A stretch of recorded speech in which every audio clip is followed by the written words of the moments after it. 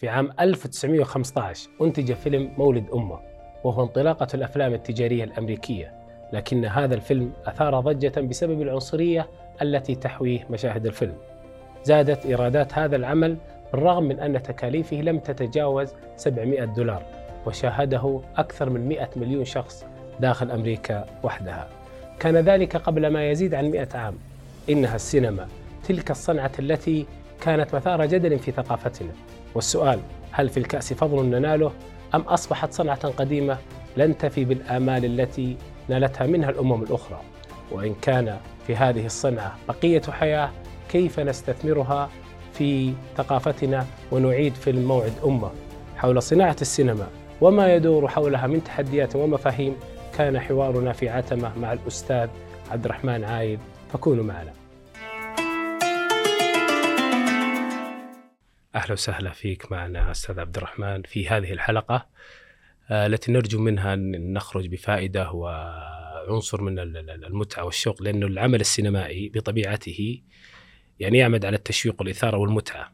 فنحن حقيقة سعداء باستضافتك لهذه الليلة. أنا سعيد جدا أن أكون معكم، وإن شاء الله نقدم حلقة تكون فيها فائدة للمستمعين بإذن الله. بإذن الله. هو الأمانة الحديث عن السينما ذو شجون، وبطبيعة الحال كل عصر وكل فترة زمنية لديها آدابها ولديها ثقافتها. كل الشعوب تحاول أن تعكس ما لديها من فنون. لو أخذنا نظرة تاريخية مثلا نجد في اليونان والإغريق نجد فن المسرح.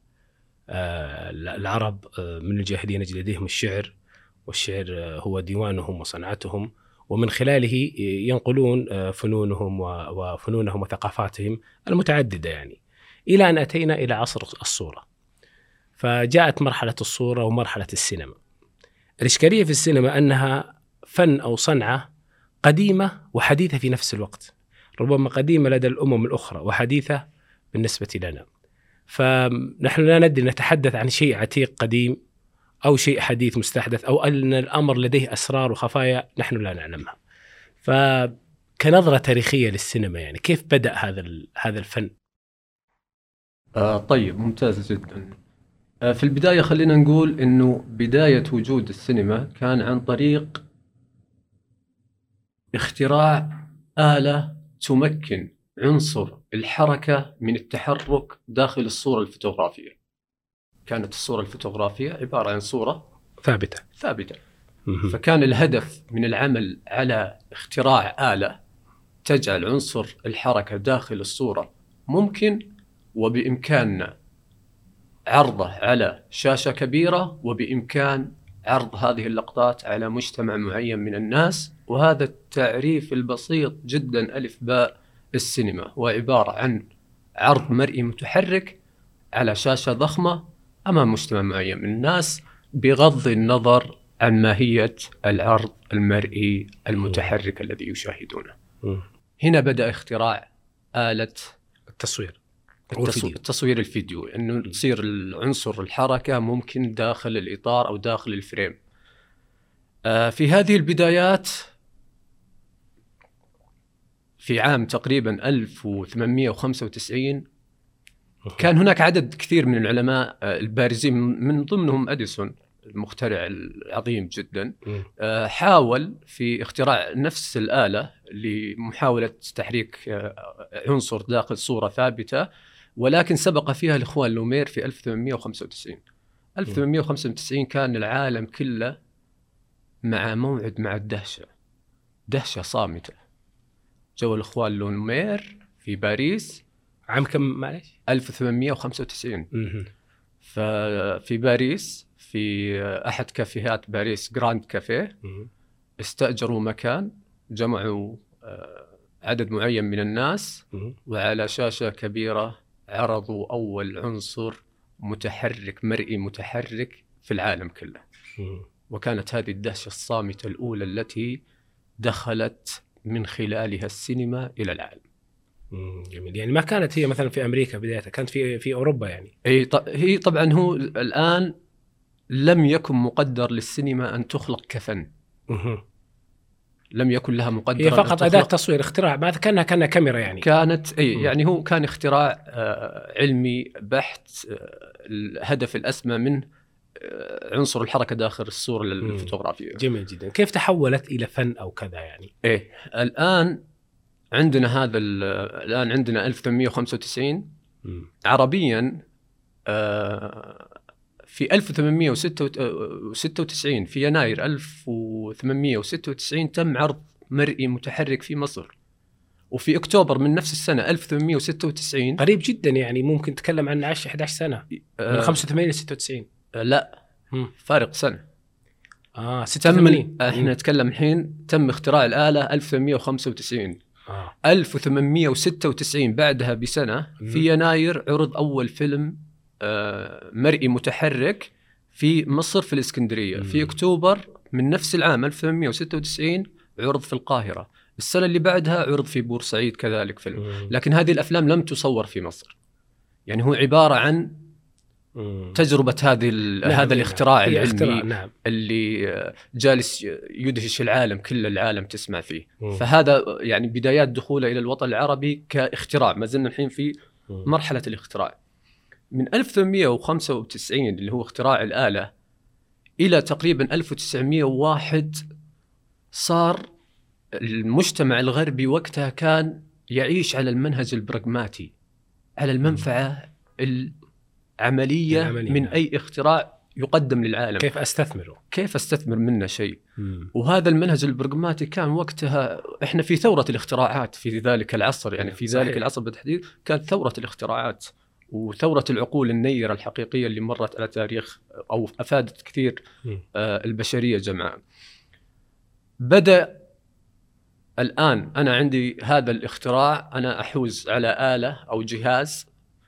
صار عندي مشكلة بعد سنوات إني أنا ما عندي جالس أسوي عدد من المشاهد التسجيلية في إطار غير معلوم وغير معلوم الهدف منه. صرت أشغل كاميرا. أول أفلام الإخوان لومير مثلا وش كان اسمها؟ وصول القطار، عبارة عن القطار. الكاميرا ثابتة وتنتظر لين يدخل القطار في اللقطة فقط. هذا فقط. الفيلم الثاني هو قدم 10 أفلام في ذلك اليوم. اسمه خروج العمال من مصنع لومير. واقفة الكاميرا والناس تطلع. فصار خلاص الواحد استعرض كل الأشياء اللي ممكن يصورها. يعني مثلا فلنفرض أنك بتصور السوق، المول، بشكل البدائي هذا أنك تفتح الكاميرا أو تصور شخوص أو أشخاص. نعم. هو للأمانة شيء مدهش يعني. حتى لو أنك أنت لو تحاول أنك أنت تسترجع في الماضي وتضع نفسك في مكانهم ستندهش أنك ترى يعني كاميرا أمامك متحركة وحياة داخل شاشة. صحيح. هذا بحد ذاته ترى شيء يعني عظيم. صحيح. يعني في جيلنا والجيل اللي قبلنا كمان مر على هذه الدهشة. ممكن يعني نقاربها بعصر الجوالات مثلا. الجوالات المحمولة. نعم. وكيف كانت في بداياتها وكيف أصبحت الآن. نعم. والأغراض اللي تؤدى منها أو من خلال هذه الأدوات. طيب فنيا لو أردنا أنه يعني كيف انتقلت المسألة من قضية أنه فقط اكتشاف تصوير للأحداث الواقعية إلى استغلال هذه الآلة إلى نوع فني، قالب أدبي ممكن يستثمر من خلاله. ممتاز. بعد هذه المحاولات قلنا اللي باءت خلينا نقول عدم جدوى استخدام الآلة أو فتح الغالق وإغلاقه بدون سبب، اضطر الناس إلى وجود آلية ضبط لفتح غالق الكاميرا وإغلاقه. من هنا بدأت فكرة تتكون أنه لابد من وجود شيء ما يقود المادة الفيلمية. خلاص ما عاد ينفع نفتح الكاميرا عند مصنع لومير، شفنا العمال، لازم نجيب حدث يخرج من المصنع يذهب إلى مكان يصير له شيء فيه شخوص وتواجههم أحداث. فمن هنا خلق أو نشأ كاتب السيناريو أو بدايات نشأة السيناريو. في البداية كان ما في كاتب سيناريو، ما في شيء اسمه كاتب سيناريو. فكان في شيء يسمونه أخصائي نص. أخصائي نص كان أقرب الناس اللي يقومون بهذه المهمة آنذاك الكتاب الصحفيين، بحكم أنهم يزاولون مهنة الكتابة بشكل متكرر، وأن هذه المادة الفيلمية أو الشخص اللي يقف وراء الكاميرا بحاجة إلى ضابط له في غلق الكاميرا وفتحها، فوجد الكاتب في هذه المرحلة. البدايات كانت بسيطة، يعني كانت عبارة عن مواقف شخص يروح إلى مخبز يجده مغلق، يصير له موقف كوميدي، يسقط، يقوم، يرجع، يعني أشياء بسيطة جدا. تطورت مع الوقت إلى جاء عام 1902، أي بعد 7 سنوات فقط. قريب جدا. جدا قريب. يعني هذه الثورة الأولى. الآن إحنا لما نتكلم عن السينما الآن بدأت كآلة لم يقدر لها أن تكون فنا في ذاتها، هنا بدأت تصبح فن مع جورج ميلس في 1980 في فيلم رحلة إلى القمر، هو أحد أهم أفلام الخيال العلمي من 1902 إلى يومنا هذا الحاضر. وطبعا موجود هو الفيلم جميل على يوتيوب، ممكن تشوفه. يعني 1902 إيه. اسم الفيلم رحلة إلى القمر. موجود الآن في اليوتيوب يعني. إيه. هذا الفيلم لم يكن مجرد فيلم، بس هو كان من تأليف وإخراج جورج ميلس. هو كان أول قصة مؤلفة داخل الإطار الفيلمي أو المادة الفيلمية. فهنا بدأت تتكون إنه داخل المادة الفيلمية تكون هناك فيه قصة. الغريب في فيلم رحلة إلى القمر وشو؟ إنه فيلم خيال علمي. تخيل في 1902 خيال علمي. نعم.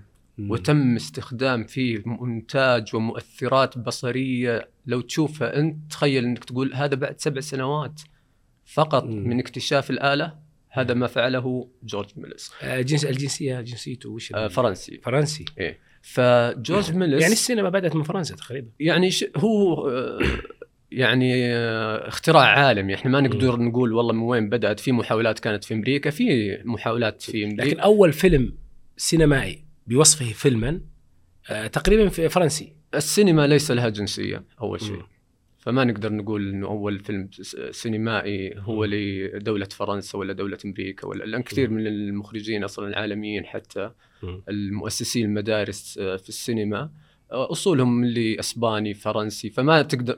السينما ليس لها جنسية. جميل. وليس لها حدود. السينما فن. فإحنا نتكلم عن الفنان هذا جورج ميلس بغض النظر عن جنسيته وش. نعم. فقدم في رحلة إلى الخيال إلى القمر هو خيال علمي. أمر آخر أضاف على المادة الفيلمية نفسها في التحميض ومونتاجها. هو أول من قام في هذا الفيلم بعملية الديزولف، أو إدخال صورة على صورة. كانت المشاهد في إطار تسلسلي متكامل. فمع جورج ميلس أدخل الديزولف، أو إحنا نسميه إدخال الصورة على الصورة. فكان حتى عنده يعني أشياء قدمها للسينما بصراحة من ذلك العصر. يعني أي مخرج أو مونتير أو فناني الجرافيكس هم مدونون دائما لجورج ميلس. بعده بعام، الآن كانت القصة ما زالت مؤلفة، يعني عبارة عن قصة مؤلفة داخل مادة فيلمية. جاء مخرج اسمه إدوين بورتر وسوى فيلم اسمه سرقة القطارات أو سرقة القطار الكبرى. سرقة القطار الكبرى هذا كان أول فيلم يحوي على قصة مؤلفة لكن فيها تتابعية.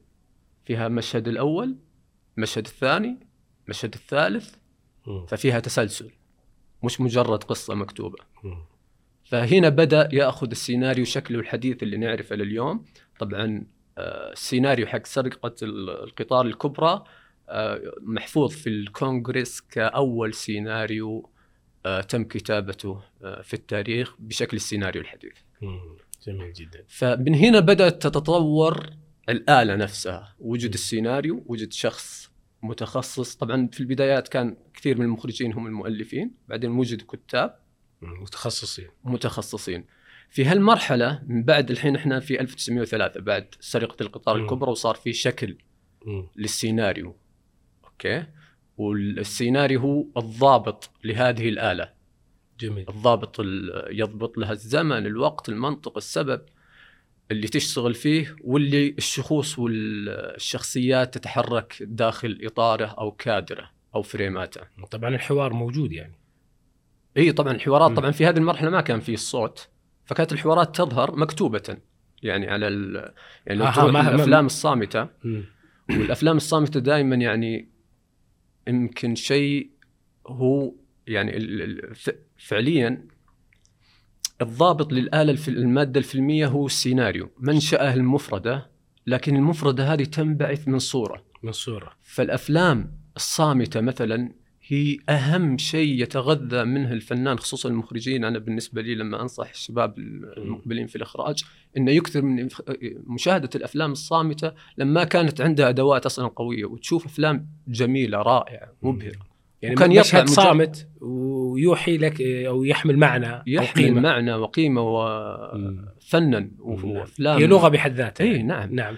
جميل. لكن في تلك المرحلة ما كان في حوار يعني. لا إلى الآن نعم. يعني إلى الآن من الصوت ما دخل، الصوت دخل متأخر في 1900 وفي العشرينيات، يعني منتصف العشرينيات. في هالمرحلة ما كان في الصوت. لكن تخيل إحنا نتكلم عن موجات اللي جت على السينما. في الموجة الأولى كانت مع السيناريو وشكل القصة المؤلفة داخل المادة الفيلمية، بعدين انتقل إلى التتابعية، بعدين لا صار عندنا فيه إنتاج من المادة الفيلمية. صرنا نعرف وش الهدف اللي نقدر نستخدم منه الكاميرا، ونقدر نطلع منه منتجات متعددة. هذه المنتجات عبارة عن مثلا من ذلك العصر كثير من الأفلام الروائية مثلا، ونحن نتكلم قضية اللي هو المقدمة ومن ثم الحبكة وحتى تأتي العقدة والأزمة. اللي القصة يعني لها موجود لها لها ابتداء ولها منتصف وفيها عقد ولها انتهاء وفيها شخصيات ولها أبعاد وعندها ظروف وصوت طبعا. لا في هالمرحلة ما زال الحين احنا من 1903 إلين منتصف العشرينيات صامتة كانت. فاحنا نتكلم بس انه اقول لك ان موجوده هذه القصص. يعني في مثلا من هذه الانواع الافلام اللي بدات في الشيء الكوميدي، فيه الاكشن، في تشوف خيال علمي، تشوف انواع الافلام اللي داخل القصه بابطال وشخوص. الشخوص دول يتعرضون في بعض المرات لمواقف تواجههم، فيحاول البطل انه يتقدم عشان يتغلب. بداية تشكيل الحركة سواء في الكتابة أو في الإخراج وفي الأفلام. فكان هذا النوع هو النوع الطاغي من الأفلام في ذلك الوقت. أوكي. مرحلة اللي هو الصوت متى بدأت يعني؟ في منتصف العشرينيات. في العشرينيات بدأ دخول الصوت. طبعا كان ثورة في ذلك الوقت، أكيد إنه يدخل الصوت يعني ثورة كثورة نقلة نوعيته. كثورة اختراع الآلة نفسها يعني. بعد يعني الأفلام هذه اللي تكلمنا عنها، الأفلام الروائية اللي أخذت وقتها في التداول إلى الوصول إلى 1920، هنا كان فيه موجة جديدة في السينما. موجة الفنانين. موجة الفنانين هي كانت عبارة عن أفلام فنية.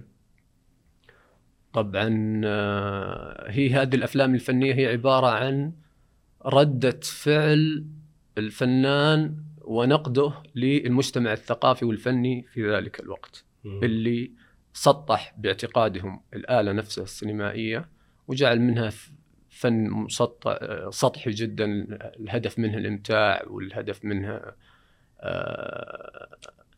الإثارة والمتعة، الإثارة والتشويق يعني لا تحمل رسالة بقدر ما يكون هدفها فقط هو للمتعة. فإنه ما يكون مو ما تحمل رسالة، لأن حتى السينما ليست مهمتها أن تحمل رسائل. ليس على السينما أن تحمل رسالة معينة، أو ليس على الفيلم. لكن نجد للسينما آثار ورسائل قوية ومؤثرة في المجتمع. صحيح، أكيد طبعا. يعني هذا شيء أكيد أن السينما شيء. أنت تتحدث بوصفك مخرج وكاتب إنه مو من المهمة الرئيسية لكتابة السينما أنك تحمل رسالة أو فكر أو أيديولوجية معينة. أنت فقط تكتب لمجرد الكتابة والمتعة. غير يعني إنها ما تكون موجهة، أو إنها تكون مثلا، لأن في السينما البروباغندا ظهرت في فترات يعني ممكن نتكلم عنها لاحقا بسبب الحروب، بسبب في أشياء يعني مرت على تاريخ. يعني السينما يعني زي أي فن، تاريخ عريق يعني من الفنون. إلى أن وصلنا إلى الأفلام الفنية في منتصف العشرينيات، وكان هنا أول التقاء بالفلسفة مع السينما، باعتبار أن السينما أصبحت فن، ومثلها مثل أي فن من الفنون الأخرى لها ارتباط وثيق بالأيديولوجيات والفكر والفلسفة بالضبط. نعم. فنتجت هناك عنها عدة مدارس. هذه المدارس أخذت توظيف جماليات، استخدمت أساسيات الآلة نفسها، نستطيع نسميها مدارس سينمائية يعني. أي نعم. تحمل أيديولوجية وفكر وفلسفة. مو بأيديولوجية، هي تحمل أفكار معينة. مثلا طلعت عندنا المدرسة السريالية، هي ما فوق الواقعية. في الأفلام الروائية اللي كنا نتكلم عنها قبل شوي اللي امتدت إلى العشرينيات، هذه لازم فيها قصة، القصة لها منطق، وأي حدث يصير لازم يكون له سبب ولازم يكون في زمن. هذا يقول لك أنا أصلا ما فوق الواقعي. السريالي مثلا شارك لويس بنويل مثلا. مدارس فلسفية. نعم. التعبيرية مثلا. التعبيرية نشأت مثلا مين اللي أسسها بداية؟ مدراء التصوير. إيش هي التعبيرية معليش؟ اللي هي تعتمد في شرح الحالة النفسية على محتوى الصورة والصوت والتقليل من الحوارات. فهنا هي تعبر عن حالة فنية أكثر منها، وهي مدرسة ألمانية طبعا أوروبية. فهذه المدارس أغلبها كانت سريالية مثلا في فرنسا، إسبانيا. التعبيرية كانت في ألمانيا. وكمان نشوف غيرها الطلائعية وإلى آخره. في مدارس كثيرة. يا سلام. هذول كان عندهم مشكلة مع الأفلام اللي تطرح في ذلك الوقت، وطلعوا بمدارس. هذه المدارس أنتجت أفلام جبارة وعظيمة جدا. يمكن بعض يعني لو تشوفها المشاهد العادي يقول وش الهدف منها، لكن لما تشوفها بعين فنان، يعني زي لما تشوفها بعين صافية لمجرد محتويات وجماليات ما يحتوي هذا الفيلم، حتى لو لم يكن واقعي وكان ما فوق الواقعية، أو كان تعبيري، أو كان شاعري ولا غيره، لكن ما له جماهير يبدو لي. هنا بدأت تتشكل من 1920 خلينا نقول موجة جديدة. الموجة الجديدة هذه الثالثة كل ما لها شفت تتغير. الآن شوف شلون راحت السينما من مجال ترفيهي بحت أو محتوى ترفيهي بحت إلى لا والله راح لأبعاد فكرية مرة متغيرة، واستمرت هذه الأشياء. بعدها ما أصبحت هناك مدارس، ما زالت هناك مدارس، يعني ما زال هناك فيلم ممكن تقول عنه هذا فيلم تجريبي أو هذا فيلم طلائعي. بالعكس بلدان زي المملكة العربية السعودية في البدايات ما تقدر أصلا لأنها بلدان مستقلة. لما كنا في بداية السينما ما كانت تقدر تنتج أفلام روائية لأنها مكلفة كثيرة، فنتجه للأفلام التجريبية والتعبيرية وغير من الأفلام لأنها مستقلة، وغير كذا ميزانياتها دائما تكون محدودة. يعني يستطيع شخص أن يتكفل فيها، عكس الأفلام اللي تحتاج إلى ميزانيات ضخمة. ففي بعض المرات أنت تخوض هذا الغمار لأنه هو الغمار الوحيد للتعبير عنك كفنان أو كمخرج في داخل هذا الإطار المجتمعي اللي وضعت فيه، مثل المملكة العربية السعودية كإحنا كسعوديين. جميل جدا. طيب بعد ما تشكلت هذه المدارس الفلسفية ومثل ما قلت لهم مثلا الطلائعية والتعبيرية، وأصبح هنالك فلسفة في العمل السينمائي، أنا بوصفي متابع محب للعمل السينمائي، يعني حالي حال أي شخص. يعني إحنا مولعين بالأعمال اللي غالبا ما تكون يعني ما أدري كيف الواقعية، لكن عادي لو كان فيها خيال أو لكنها فيها حمولات روائية. يعني إذا كان المشهد في بعد فلسفي ربما أوظفه في العمل الروائي نفسه. يعني صحيح. متى بدأت تزدهر هذه الأعمال الروائية وأصبح لها رواج واستثمار ضخم؟ متى كانت النقطة؟ يعني تقريبا من منتصف الخمسينات تأثرت في مدارس، بدل المدارس صار عندنا ثيمات. إيش معنى ثيمة؟ بمعنى يأتي مخرج زي مثلا فرانسوا تروفوا فرنسي، وعنده هو كفنان ومخرج ومؤلف مأزق مثلا الطفولة، فيحاول من خلال هذا المأزق الشخصي له كفنان، يعني احنا نتكلم تراه كفن، ما نقدر نشتز نقول لا والله انترتينمنت كله. فهو حياته كلها يعالج قضية الطفولة في أفلامه، في أبعاد أفلامه، تروح تقرأ أفلامه تجد هذا الموضوع متواجد دائما.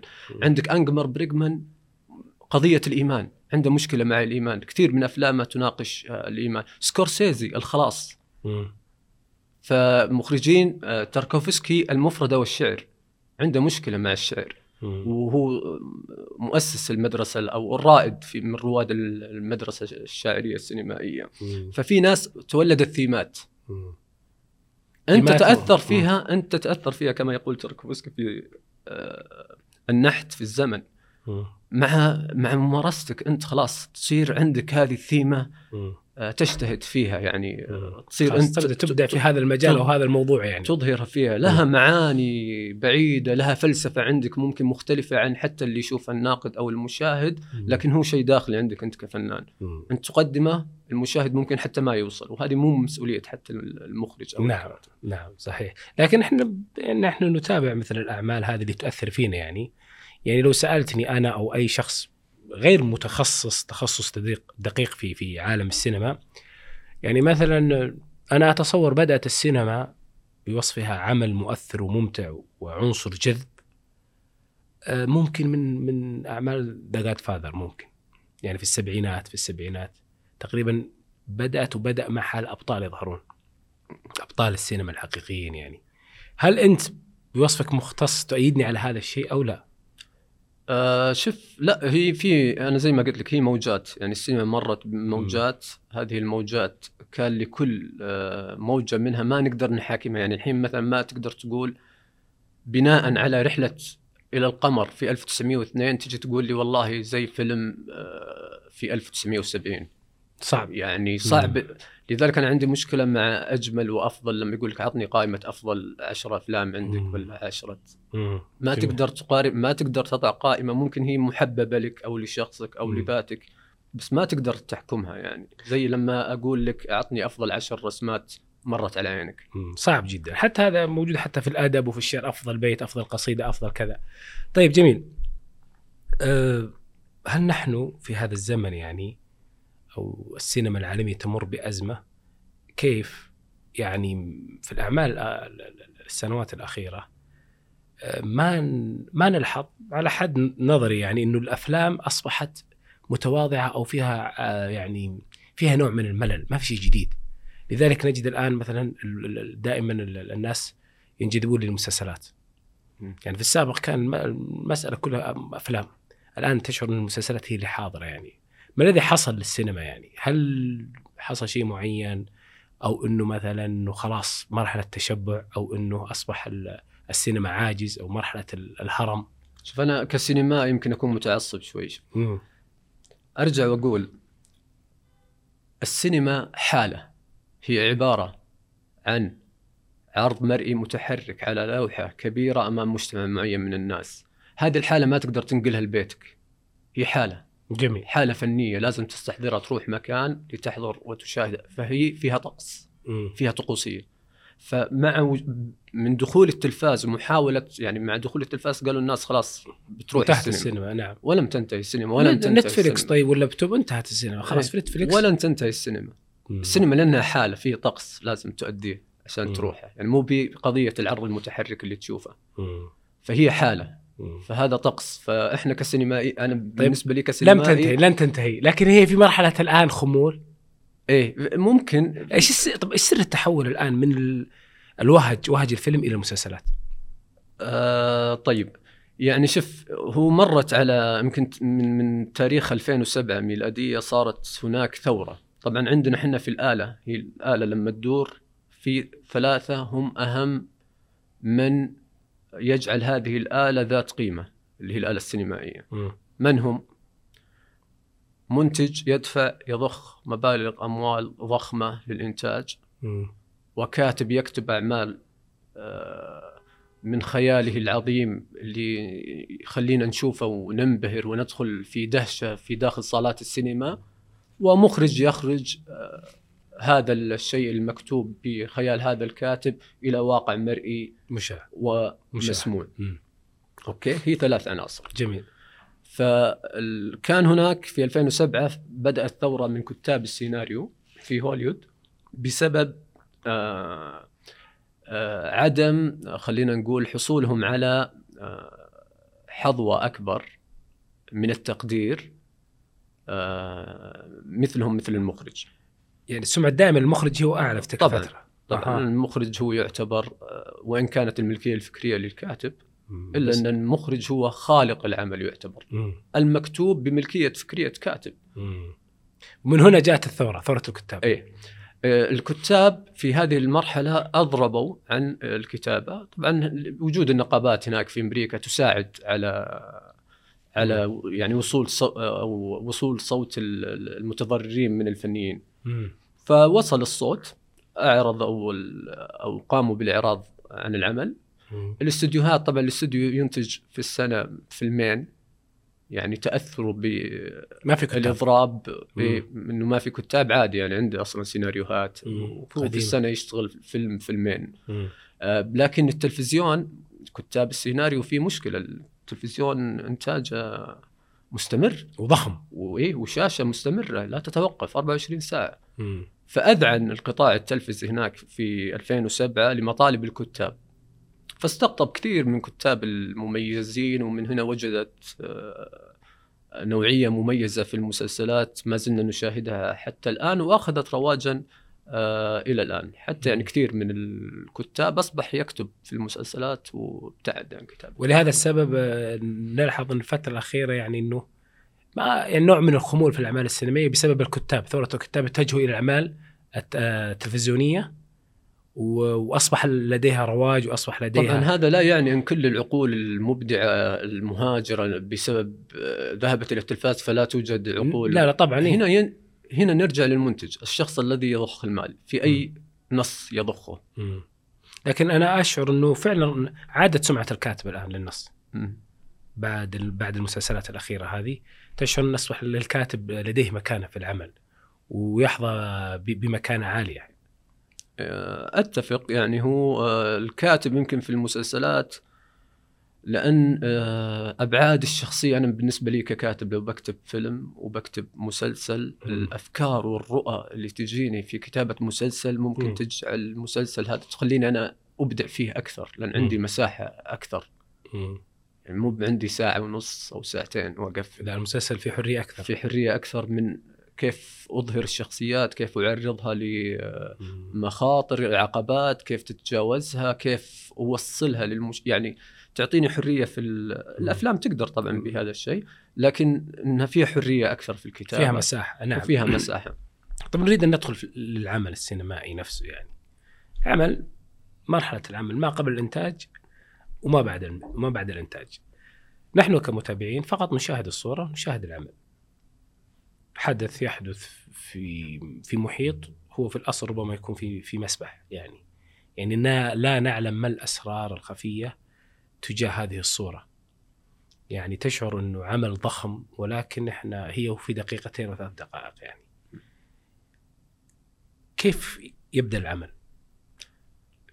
يعني مراحل العمل السينمائي هي مرحلة. لذلك احنا لما نتكلم مثلا عن الكاتب، لما قبل شوي في 2007 كان يطالب بأنه يصير له مثلا حظوة مثل حظوة المخرج. فإحنا نشاهد جميع مراحل الإنتاج الفيلم السينمائي أو العمل السينمائي، اللي هي 3 مراحل: ما قبل الإنتاج والإنتاج وما بعد الإنتاج. هذه المراحل الثلاثة كلها يقودها المخرج، فلذلك هو خالق العمل، ويمر العمل من تحت يده بكافة مراحل الثلاث. فيبدأ العمل من تكوين الفكرة، بعدين تطويرها، بعدين تطويرها مع المخرج، بعدين تطويرها مع يعني بعض المرات تصير يعني مشاكل ما بين المنتج لأنه هو اللي يضخ المال، وما بين المخرج لأنه هو اللي يختار مثلا اللوكيشنات. فممكن أنا كمخرج أقول أبي أصور في الرياض، أكلف على منتج مثلا يقول لا بصور في الغاط. فممكن يعني في أشكال يعني تدخل في مراحل هدك متعبة جدا. أنا أشعر أنه عمل ضخم. يعني من الذي يقود هذا المرحلة؟ طبعا كلها المخرج. يعني هذا الهدك كله يقوم فيه المخرج طبعا هو لما يقرأ النص ويؤمن فيه ويضع فيه معالجته السينمائية ويضع فيه رؤيته الفنية. طبعا لما يجي السيناريو في المراحل، انتهينا عندنا سيناريو الآن نبغى ننتجه، جميل، فينتقل للمخرج. المخرج يسوي شيء اسمه السيناريو التقني. السيناريو التقني يعني كل مشهد داخل السيناريو المكتوب كيف سيتم أخذه من قبل المخرج، كل لقطة. وين مكان الكاميرا، وين هي اكستريم كلوز ميديوم وايد، شغله مخرج. هذه في المراحل الاولى. تخيل الحين احنا ما قبل الانتاج، باقي ما وصلنا المصورين، ما اخترنا مصور. هذا نص مكتوب الان، هذا النص المكتوب. طيب مثلا الاثاث، الدرج، الامور هذه كل شيء، هذه الاشياء مكتوبه طبعا. الاصل انها تكون مكتوبه في السيناريو. مكتوبه مكتوبه في السيناريو. الغرفه، الصاله، كذا يعني. تكون مكتوبه في السيناريو. السيناريو التقني هو تقسيم اللقطات مع رسم السكتشات، كيف شكل حتى الصورة. فتخيل انه يبدأ يؤمن بهذا العمل، بهذه الرؤية من البداية، من انه هو ورق. نعم صحيح يعني. فتخيل كيف يصير هم المخرج تجاه هذا العمل. او عشان كذا لما اقول لك ثيم او عنده انه مش مجرد تسلية، يعني هو عنده هم لما ياخذ العمل، هو ياخذه بشكل فني، كفنان حقيقي. فيبدأ من هنا يتكون العمل. في المرحلة ما قبل الإنتاج هي تعتمد على النصوص، بعدها السيناريو التقني الخاص بالمخرج، المعالجة السينمائية، المعالجة البصرية، المعالجة اللونية، وش اللون اللي يطلع. يتم عمل جميع المعالجات على الورق، كيف بيكون هذا وبعد ما ينتهي من الورق يبدأ عاد التنفيذ. تبدأ مرحلة أخرى ما قبل التنفيذ، ما في تنفذ على طول طال عمرك. يبدأ المخرج يختار الفريق الفني. ليش أنت مختار هذا المصور؟ والله أنا اخترت هذا المصور لأنه متمكن في هذا الشيء اللي أنا فارضه كبصريا داخل. تبدأ تختار أعضاء فريقك الفني. وأعضاء فريقك الفني لازم تدخلهم في توليفة عملك، لأن دائما أنا أقول المخرج يضع جزء من روحه في العمل. فهو يقدم شيء يعني مش مجرد عمل، يعني هي مش مجرد وظيفة. المخرج فنان في النهاية. نعم. فهو يضع دائما من روحه داخل الأعمال هذه. فيبدأ يحاول يولف ما بين الفنانين، لأن العمل هو المخرج عبارة عن مدير العمليات الفنية داخل هذه المنظومة متكاملة. فيها الكاتب، وفيها مدير التصوير، وفيها مدير الإضاءة، وفيها مدير الصوت، فيها فنيين كثير. فلازم كلهم يتوالفون على رؤية هذا المخرج الفني. جميل. بعد ما تم تشكيل الفرق يبدأ المخرج خلاص، هو انتهى من الورق، تشكل بصريا، تشكل لونيا، بس إنه ما زال على الورق. يبدأ في خياراته مثلا كممثلين أو شخصيات وشخوص، يتم اختيارهم بناء على رؤيته اللي جلس طبعا مع الكاتب، وهم قرروا شخصية عبد الرحمن كيف تكون. فيبدأ يستعرض مع المخرج والكاتب، هم اللي يحددون كيف تكون شخصية مثل البطل. يعني الكاتب بعض المرات ممكن يحدد إنه نقول هذه الشخصية ترى مكتوبة الوليد ولا الفهد. يعني بعض المرات الكاتب يكتب إنه هذا الشخصية قريبة من شخصية فلان. وبعض المرات لا، المخرج هو يطلب في الصناعة العالمية عموما، في صناعة السينما. وبعض المرات لا، المنتجين يفرضون، هم اللي دافعين الفلوس. نعم. طيب ففي دائما تصير أكيد كل عمل فيه يعني خفايا. لكنه بما أنك ذكرت الممثلين، أحيانا أشعر أنه الممثل يكون لديه يعني ثقل في العمل، فربما يعني هذا الممثل وهذا البطل يفرض أشياء لا يريدها المخرج. صحيح. يعني شوف، هو بعض المرات هي دائما عملية متكاملة. مو بالمخرج أفضل واحد، ولا الكاتب أفضل واحد، ولا الممثل كلهم لازم يكونون الأفضل ليكون العمل رائع. فهي عملية تكاملية، لأن الفنانين يكملون بعضهم البعض الآخر. يقودهم المايسترو المخرج. المخرج من أهم أعمال. الحين إحنا بعد ما تكلمنا خلاص انتهينا من المراحل اللي تكلمنا ما قبل الإنتاج، بدأ يختار الممثلين. من أهم أعماله بعد كذا خلاص هو ارتاح. في فنانين يمسكون الإضاءة، في فنانين بيمسكون الصوت، في خلاص الهدك هذا افتك منها. الآن عنده مهمة الأساسية العمل على الممثلين. كيف أطلع الشخصية هذه اللي تشوفها أنت واو أداء رائع من الممثل. يبدأ المخرج في مرحلة طويلة من قراءة النص وقراءة الطاولة وجمع الممثلين بعد اختيارهم، وتبدأ بروفات طاولة. طبعا احنا نتكلم في الصناعة العالمية الجميع محترف. يعني ترى مدير التصوير محترف، يعني شخص ممكن دارس وسيفية عنده كذا فيلم في أوسكار داخل مرشح. ونفس الشيء الممثل، ونفس الشيء المخرج. ففي الصناعة يعني العالمية هي ناس محترفين فعليا. فأنت لما تتكلم عن الكمية هذه من الاحترافية، فالممثل من ضمنهم هو يجب أن يكون محترف، يعني هو هذه شغلته الوحيدة اللي يسويها في الحياة، هذا مصدر رزقه الوحيد. لكن نسمع أحيانا أن المخرج شاف له واحد كذا يعني وفي في في مناسبة معينة وقال أنت تصلح تكون مثلا بطل أو كذا أو عرض بسيط، ونكتشف أنه يصير بطل. يعني أحيانا تشعر أنه المسألة عفوية أكثر من كونها أنه احترافية أكثر يعني. لا لأنه في بعض الأفلام مثل اللي هو شخصية في المسلسل اللي هو جيسي أظنه ما كان له سيفي وأصبح بطل في بريكنج باد، بطل عظيم يعني. هل هذا استثناء يعني؟ مهما كان شوف، ممكن أنا أقول لك أنزل الشارع الحين وأجيب لك واحد أقول لك هذا وجهه حلو على الكاميرا، تحب الكاميرا، تحبه يتكلم، تحبه ينطق، تحب حركاته، تحب انفعالاته، هو محبوب للكاميرا. المخرجين دائما يشوفون دول الناس يقول لك ذا على الكاميرا فلتة، فيبدأ يشتغل عليه، وهذا عمل المخرج. فهو مو لأنه عفوي، ممكن إنه عفوي بس إن فيه جاء شخص أخذه وصقله فعليا، فهو دخل في هذا المعترك إن أحد يدربه. هذا طبعا أتكلم عن عندنا هنا، يعني برا ما أعتقد إنه يعني إنك تمشي وتختار يعني أي شخص عفوي وتخليه يمثل، ما أتوقع إنه موجود، لأن في أسس وفي أساسيات وفي أمور مهولة للأداء والتمثيل لما ترتفع خلينا نقول قيمة الصناعة داخل المكان. جميل. شخصية البطل في العمل، هل هو يعني أحيانا قد يكون العمل بسيط لكن يلاقي رواج؟ هل في بعض الأعمال أو بعض الحالات يكون العمل ناجح بسبب البطل؟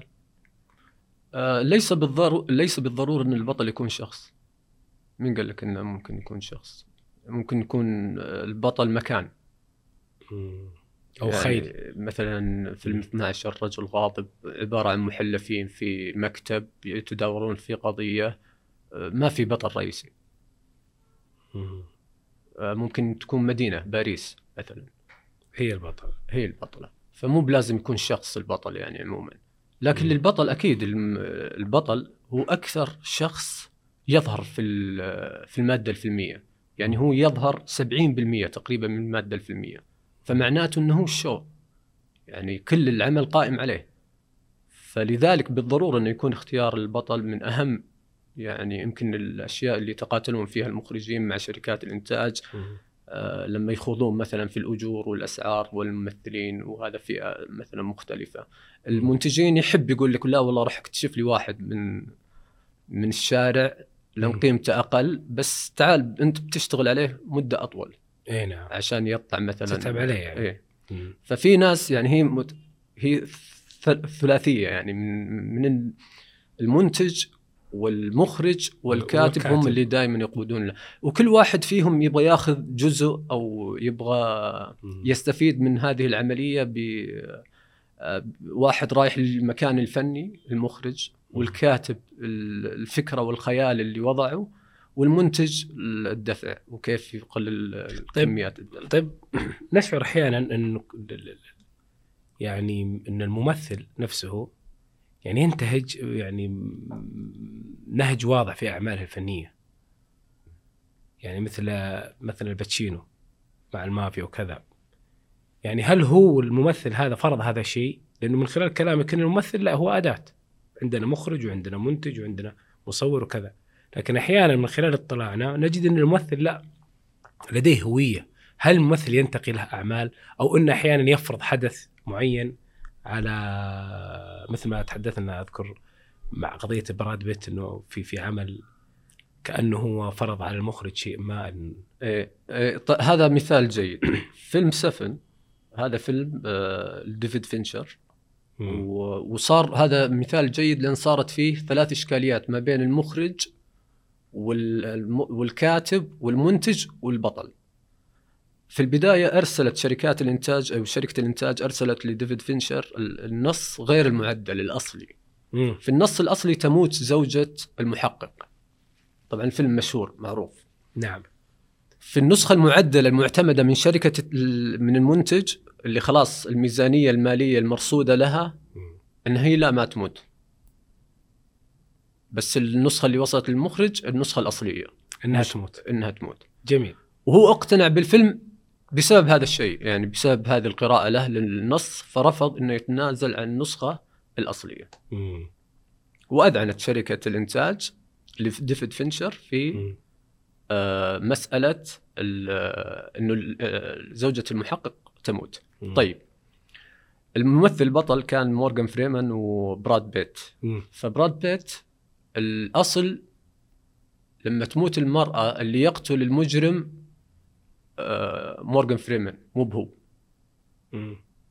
فبراد بيت قال ديفيد فينشر وقال للكاتب مستحيل أنا أخليه في هذه اللحظة أنا كشخصية الحين، وهذه زوجتي اللي جالس أشوف منظرها البشع، رأسها البشع المقطوع أمامي، إني مو بنا اللي أقتله. يعني مستحيل إن الشخصية الثانية المحقق الآخر هو اللي يقتله. وفرض رأيه فعلا. فهنا تغيرت آراء ممثل، غير رأي كاتب ومخرج، وكاتب ومخرج غيروا رأي منتج. فهي عملية متكاملة. نعم طبعا صحيح. في الصناعة العالمية.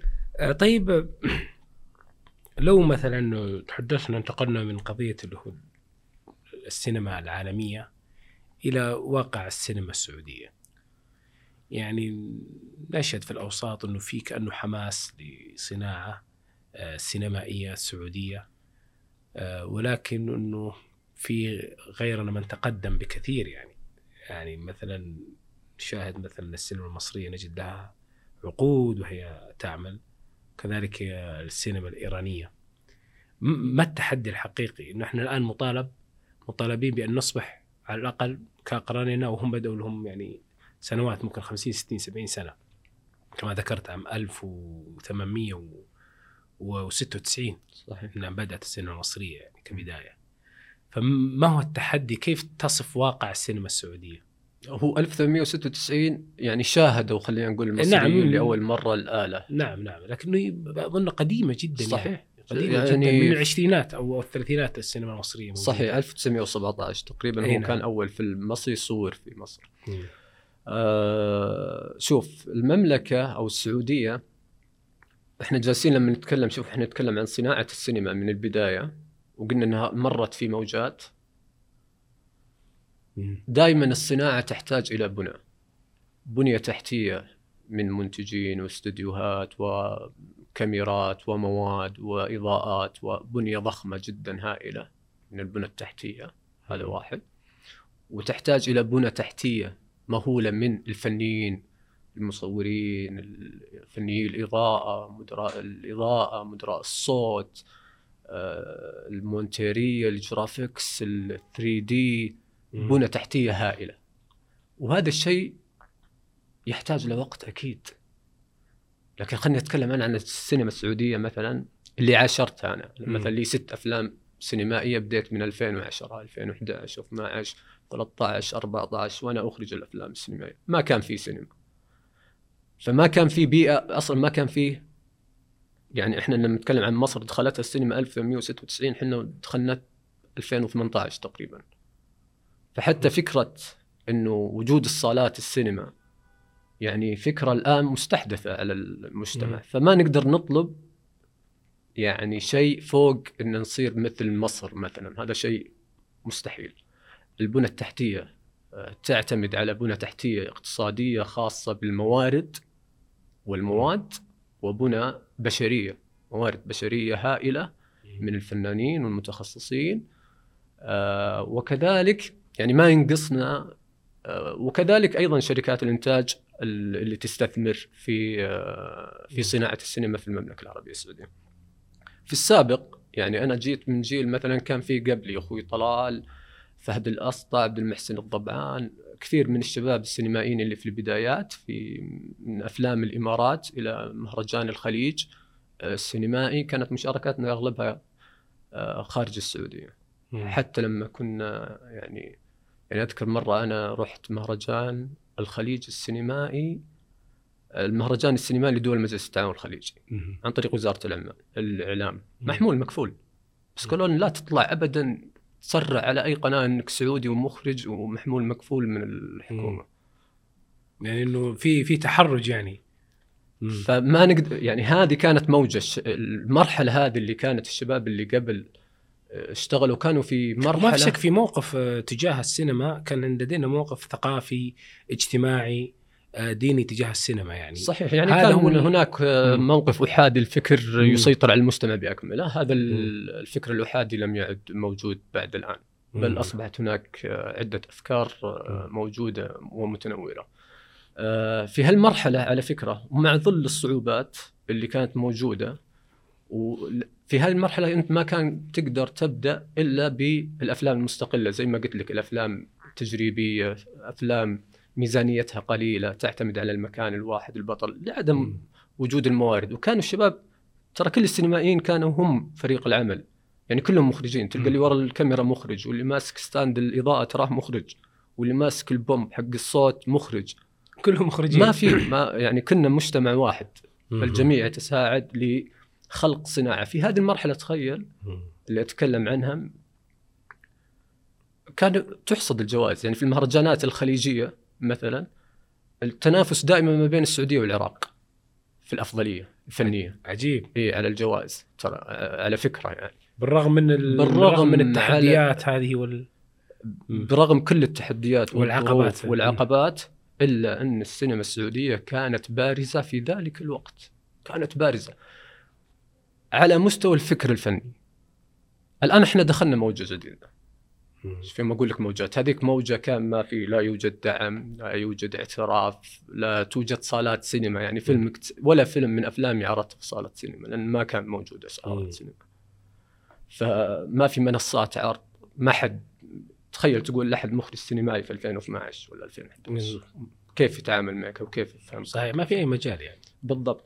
لذلك هذه الموجة كانت موجة مهمة جدا في تاريخ الصناعة عندنا. انبنى عليها الآن جالس ينبني عليها شيء آخر. الشيء هذا يشمل تميز في الجودة على مستوى الإنتاج، ارتفع مستوى الإنتاج عن المستوى اللي كنا نشتغل فيه حنا مثلا في 2013 و 2014. لا يقارن، لا من ناحية الميزانيات ولا من ناحية الطواقم ولا من ناحية حتى الموارد الفنية اللي موجودة. جميل. إلا أننا نحتاج، إحنا في ظل مرحلة بنشوف موجة أخرى الآن من السينما السعودية. وين راح تنتقل، وين راح تذهب، كيف راح تتشكل، وين أعظم ملامحها، هل هي في الكيف أو في الكم، راح نشوفه. لكن دائما السينما والمخرجين السينمائيين الفنانين غالبا مهما اتجهت اتجاهات السينما إلا في داخل الفنان اللي عنده نظرة الناقد على المجتمع الفني الثقافي مثلا، ومحاولة تغييره بأطر الشكل الفني أو الأفلام الفنية. طيب جميل. بناء ما لدينا الآن يعني هل تجد مسألة النص وكذلك الممثلين قادرين على إنتاج لو فيلم واحد في الموسم أو في السنة؟ يعني نلاحظ أنه لدينا إشكال كبير جدا في النص، في بناء النص، في الحوار. يعني ربما تجد أنه مثلا البطل يظهر بوصفه ينتمي إلى الشمال أو مثلا إلى الجنوب أو مثلا الغربية أو من نجد، مع ذلك تجد أن اللهجة لا تناسب البيئة اللي هو يعيش فيها. كذلك مستوى الحوار جدا سطحي. الممثلين كيف نستطيع، لأنه في الأخير أنا بوصفي مشاهد تعاملي مع الممثل ومع أدائه، طبعا أكيد في إخراج وإنتاج وإلى آخره، لكن الممثل إذا كان الممثل ربما لا يمتلك تلك المهارة أو النص هزيل أو اللغة حتى. يعني أحيانا تجد مثلا عمل يمثل حقبة قديمة جدا تاريخية في السعودية مثلا في السبعينات أو الستينات الميلادية، تتفاجأ أنه في عبارات وليدة اليوم، ترى قروشتني، بنلعب على الثقيل يا عيال. هو الشخصية البطل أنا أعرفها أصلا منه من خلال الروايات التاريخية ومن خلال القبيلة التي ينتمي لها، وأعرف لهجتهم وأعرف كل شيء. فإيش كيف نحل هذه المعضلة؟ شوف أنا أعتقد حنا في بداية الحلقة يوم ذكرت اللي إحنا في مراحل ما بعد، يعني جزء كبير بصراحة من الإنتاج في مراحل نفس المراحل اللي كانت من 1895 إلى 1902. ما زلنا في حالة محاولة. أول شيء خليني أقول إن إحنا مجتمع حكواتي. في كل منزل في يا أخوي يا أخوك واحد راعي سواليف، لو تكلم عطاك قصة تهبل بك. نعم. فيها حوارات وفيها تغيير أشكال، ومسرحيين حنا بطبيعتنا، تأثرنا في المسرح في السعودية كثير، احنا أداءاتنا مسرحية. تلقى الشخص حتى كثير من المشاكل أنا كمخرج سينمائي اللي واجهها مثلا مع الممثلين السعوديين إنهم المسرحية مرتفعة عالية عندهم، لأن حنا مجتمع كنا مسرحي. نعم. عرفت، كنا نحب نسوي الأداء حتى وانت مع أخوياك أو مع أهلك، فحنا عندنا الأدائية هذه مرتفعة جدا. فالقصة موجودة، الحوارات، طريقة روايتها، الأفكار موجودة، طريقة التعامل معها هنا اللي فيه إشكالية لما تفقد في داخل، يمكن بالنسبة للكتاب يعني في بعض الإنتاجات إنها تفقد في مرحلة كتابة النص، لما تفقد السببية والزمن يروح عليك وتشوف العمل غير مترابط غير متراص، تحس إنه ما نضج، وهذا شيء طبيعي ترى. يعني لو أوريك أول فيلم لي تقول لي ورني السكريبت اللي كتبته، تقول لي وش هذا سكريبت؟ طبيعي هذا شيء. نعم، في البدايات. في البدايات طبيعي إنك تمر في هذه المراحل.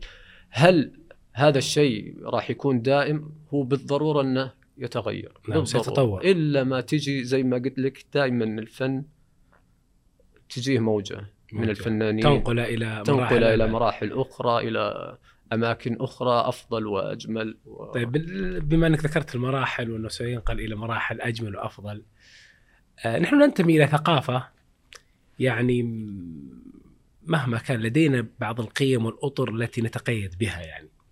فمثلا أنا بالنسبة لي السينما أدب منظور، أدب أي حاله حال أي أدب آخر، شعري، نثري، رواية أو قصة أو أي شيء، هو أدب في الأخير، ولكن هو أدب مرئي مشاهد. يعني الإشكالية مثلا في القصيدة أو في الرواية، أستطيع أن مثلا أتحدث عن فتاة هي البطلة جميلة، النص الشعري بانت سعاد فقلب اليوم متبول متيم إثرها لم يفد مكبول، قيلت بين يدي الرسول صلى الله عليه وسلم يعني، ويصف صفات جسدية لسعاد، إلا أغنوا بانت سعاد فقلب اليوم متبول متيم إثرها لم يفد مكبول، وما سعاد وغداة البين إذ رحلوا إلا أغنوا غضيض الطرف مكحول. لاحظ يعني أمام الرسول صلى الله عليه وسلم يصف هذه الفتاة. أنا أفهم هذا الشيء، أنني أتحدث عن فتاة جميلة مثلا، أو مثلا جريمة مثلا اغتصاب مثلا في رواية، أستطيع أن أصف دقائقها يعني، ما في إشكال يعني، ما في تحرج. لكن كيف أستطيع أن أنقل هذا المشهد المكتوب إلى مرئي؟ ألا ترى أن هذا تحدي؟ طبعا أكيد ثقافي قبل أن يكون تحدي فني يعني. طيب أنا أيضا منتصر للسينما دائما وأبدا. بالنسبة لي يعني هذا السؤال من 2013 في أحد اللقاءات التلفزيونية قلت يعتقد البعض أن إحنا مجتمع عندنا خصوصية. ما في مجتمع على راس ريشة وعنده خصوصية. هذه الخصوصية إحنا يعني زعمنا أننا نتمتع بها عن باقي خلق الله أجمعين. فبالنسبة لي أنا لا وجود للخصوصية عموما في المجتمع. إحنا مجتمع مختلف عن بقية مجتمعات العالم، إحنا زينا زي العالم تماما. هل هناك خطوط حمراء؟ أكيد في هناك خطوط حمراء تتعامل مع الدين، تتعامل في كل دول العالم، حتى في بعض المرات في أمريكا وغيرها يعني تصير أشياء مناهضة. الفيلم تحدث عن عيسى مثلا أو أظهر عيسى عليه السلام بشكل غير لائق، في هذا الشيء. في من هناك يرد ويحاول أنه منع هذه الأفلام، لكن عموما ما في خصوصية للسينما. بالنسبة لي هو تعامل إحنا إلى الآن ما تعاملنا معاه، يمكن ما اختبرناه بشكل حقيقي للأمانة. يعني ما اختلقناه بشكل حقيقي، ما وجدت الموارد الكافية لا على مستوى الأفكار ولا الإنتاج. يعني إنك تجد منتج جريء مثلا وفكرة جريئة وممثلة جريئة ثم تختبر فيها المجتمع مثلا، فلنفرض يعني إذا إلى هذه الفترة ما وجد شيء زي كذا. لكن خلني أقول لك شيء في ذات اللقاء اللي كنت أقول حنا كان يهمنا أن مجتمع في 2013 عندنا خصوصية وإحنا المجتمع زينا زي باقي مجتمعات العالم. سئلت عن وجود صالات السينما في السعودية، قلت لهم أنا ووزير الإعلام بمسافة واحدة من قرار السماح بصالات السينما.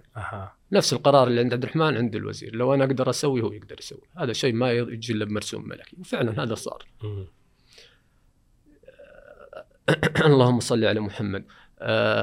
وكنت دائما أقول في نفس اللقاء، قلت إنه وأنا والوزير متساويين، وهذا الشيء لا يحدث إلا بمرسوم ملكي أو قرار ملكي، إلا أني أتمنى إن ما تكون في يوم من الأيام عندنا سينما مثل سينما الكويت، إن يكون تعبنا وشقانا يعني وقتها، طبعا كنت في عز الإخراج والعمل، إنه تعبنا وشقانا وهذه السنين إنه يروح على شيء سينما أنا أسميها مبتورة. والحمد لله اليوم جت سينما في السعودية هي أفضل، حتى إحنا كنا نبيها زي البحرين، إحنا أفضل من البحرين. هل هي المرحلة ترى أنا مبشرة يعني؟ إيه، على مستوى التصنيف والإقطاع والاجتزاء والحرية اللي تعطى للأفلام إحنا أفضل. طبعا على مستوى الممثلين إحنا نتكلم الحين عن صالات السينما ترى. نعم.